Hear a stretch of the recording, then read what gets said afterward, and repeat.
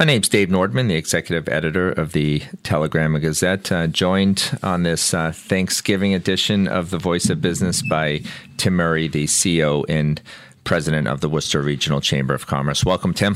Dave, good to be here, and want to thank our friends at Fidelity Bank and Massport for sponsoring the Voice of Business, and also for the Telegram for their assistance with our leadoff segment here. And like a lot of people with its Thanksgiving Day week, a lot of people trying to get a week's worth of work in a couple of days here. So we're no different at the chamber. Yeah, Thanksgiving comes on a Thursday, which means we try to cram it in on a Monday, Tuesday, half day, Wednesday, Exactly. Like we're on a school schedule, Tim. No, that's it. And COVID-19 makes it all the more interesting. But we are trying to get a lot in this week because the following week we've got two really big events. And last week we broke here on this segment of the Voice of Business that the chamber was going to be doing a public session of sharing with the public and our members the results from the airport survey that we conducted last September and October. And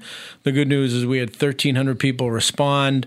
Half male, female, good breakdown, cross section of people, and we're going to present the analysis of those results.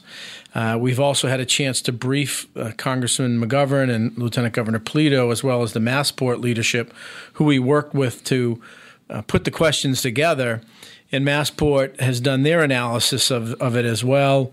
They're going to be joining us for the event on December 12th at noon. It's going to be a virtual event, Chamber's Business and Government Forum. And Andy Davis, who's the Worcester Regional Airport Director and Massport employee, as well as likely some members of the Massport team, are going to join us as well for the Q&A period. David Sullivan, who's our Economic Development Fellow at the Chamber, will present. He'll answer questions, and then Massport will be there as well. Yeah, and another event that I saw in the chamber calendar is obviously, your annual meeting. I think that's December 4th. Yeah, so two big events next week. The Chamber annual meeting is Friday, December 4th, also at noon, and Congressman Jim McGovern is going to be our keynoter. That, along with the Worcester Women's Leadership Conference, are two biggest events, when we meet in person, and will probably likely also be our biggest virtual events. And, the airport survey go hand in hand with Congressman McGovern. A big part of his advocacy over the years as a member of the Congress has been supporting Worcester Airport, whether it bringing in the Secretary of Transportation, Ray LaHood, who then with Massport agreed to pay for the Category 3 instrument landing system, which is the state-of-the-art landing system, and working with the airline industry as well. So that is an event where, with the new administration coming into the White House, the Biden-Harris administration, clearly there's already conversations about a major infrastructure bill. Congressman Neal today talked about that to the New England Council. And a likely successor to the CARES Act, the HEROES Act, all of which impact businesses across the country and here locally.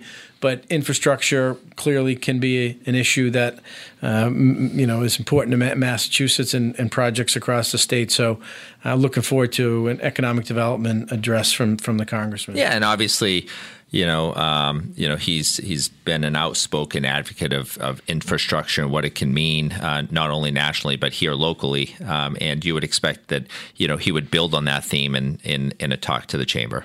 Yeah, that would be, and there's been some talk in Washington about earmarks coming back to Absolutely. the House and Senate, and quite frankly, I would suggest that those of the doing away of earmarks has perhaps contributed to, maybe the more appropriate description, contributed kind of to this divisiveness that we've seen. If you can't, in the negotiations and horse trading, be able to address things that are important to people's district across party lines, it makes it even more difficult to get things done. So I'm hopeful that comes back in some shape, manner, or form, because I think it'll help tone things down and calm things down and get people focused on passing bills that help the country and help different regions of the state. I mean, for years it was was well known and didn't have to be said that infrastructure was one of those bipartisan things that would happen on a regular basis, and unfortunately that has not happened, and the country and regions of the nation are falling behind because of it. Yeah, let's go back to the Business and Government Forum. So somebody who logs on to the event, and obviously they can go to worcesterchamber.org to register for the event.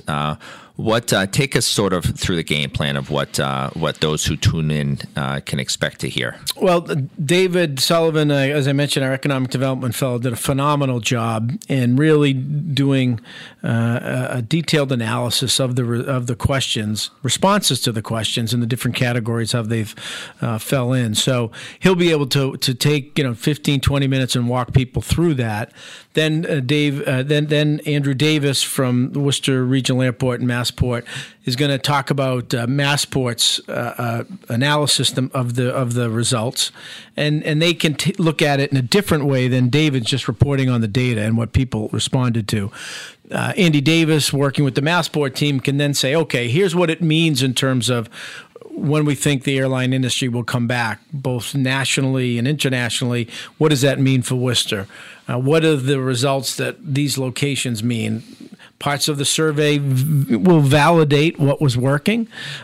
Some of it will provide, or reinforce new opportunities of where people want to see direct flights and their experience in utilizing Worcester Airport. So there's a lot of good information in there that one might consider new, but also some confirmatory information, which is positive in terms of our efforts to bring airlines back. So, Alex, I tried to get this out of Alex a few weeks ago, but give us sort of a sneak peek as to something, maybe something that would be a talk about subject as a result of the survey. Not to give us the entire picture, but maybe something that people logging on would probably hear. Well, yeah, I guess, not surprisingly, we know that Florida has been successful, and I don't think it's a stretch that was confirmed in this. There's some destinations that people would like to see, whether it be, a city in Nevada, or where does Washington D.C. stand in this, or the Windy City of Chicago. Some interesting stuff out there in terms of destinations that people would want to see, and in what form. Yeah, it's not just destinations, though, right, that was on the survey. The survey went into more depth about other things other than just where people like to travel to. Right, connections, cost, convenience, whether, ideally we all like a direct flight, but what airline, what hubs, people would desire to go to in terms of their ability to connect, not just, domestically, but also internationally as well. Yeah, and the big picture here is that the Worcester Regional Airport is just a crucial part of the city and the region's economy. It is. Massport commissioned a study several years ago about the economic impact, which is significant. And think about, pre-COVID, and it's going to take a while for whether it be a major airport like Logan or New York City's airports to get back to normal. And that same way, the smaller markets like Worcester, it's going to take, could take a year or two for us to begin to get back. But, I do think that many of the things that have driven and created the momentum in Central Mass will come back, and that is complementary to having an airline and an airport and airlines flying out of that airport that get people to where they want to go. Yeah, and you mentioned in addition to the into the forum in the Chamber's regional the Chamber's annual conference, some other upcoming events as well. Yeah, then December 10th we have our Breakfast Club, which is one of our signature events that we do quarterly for a year. And virtual, of course. Right. At 9 a.m. on December 10th. And Carolyn Jackson, the president and CEO of St. Vincent Hospital, major employer in the city, over 2,000 employees, a major taxpayer in the city of Worcester, and that is certainly relevant. This tax classification vote will be coming up in the coming weeks.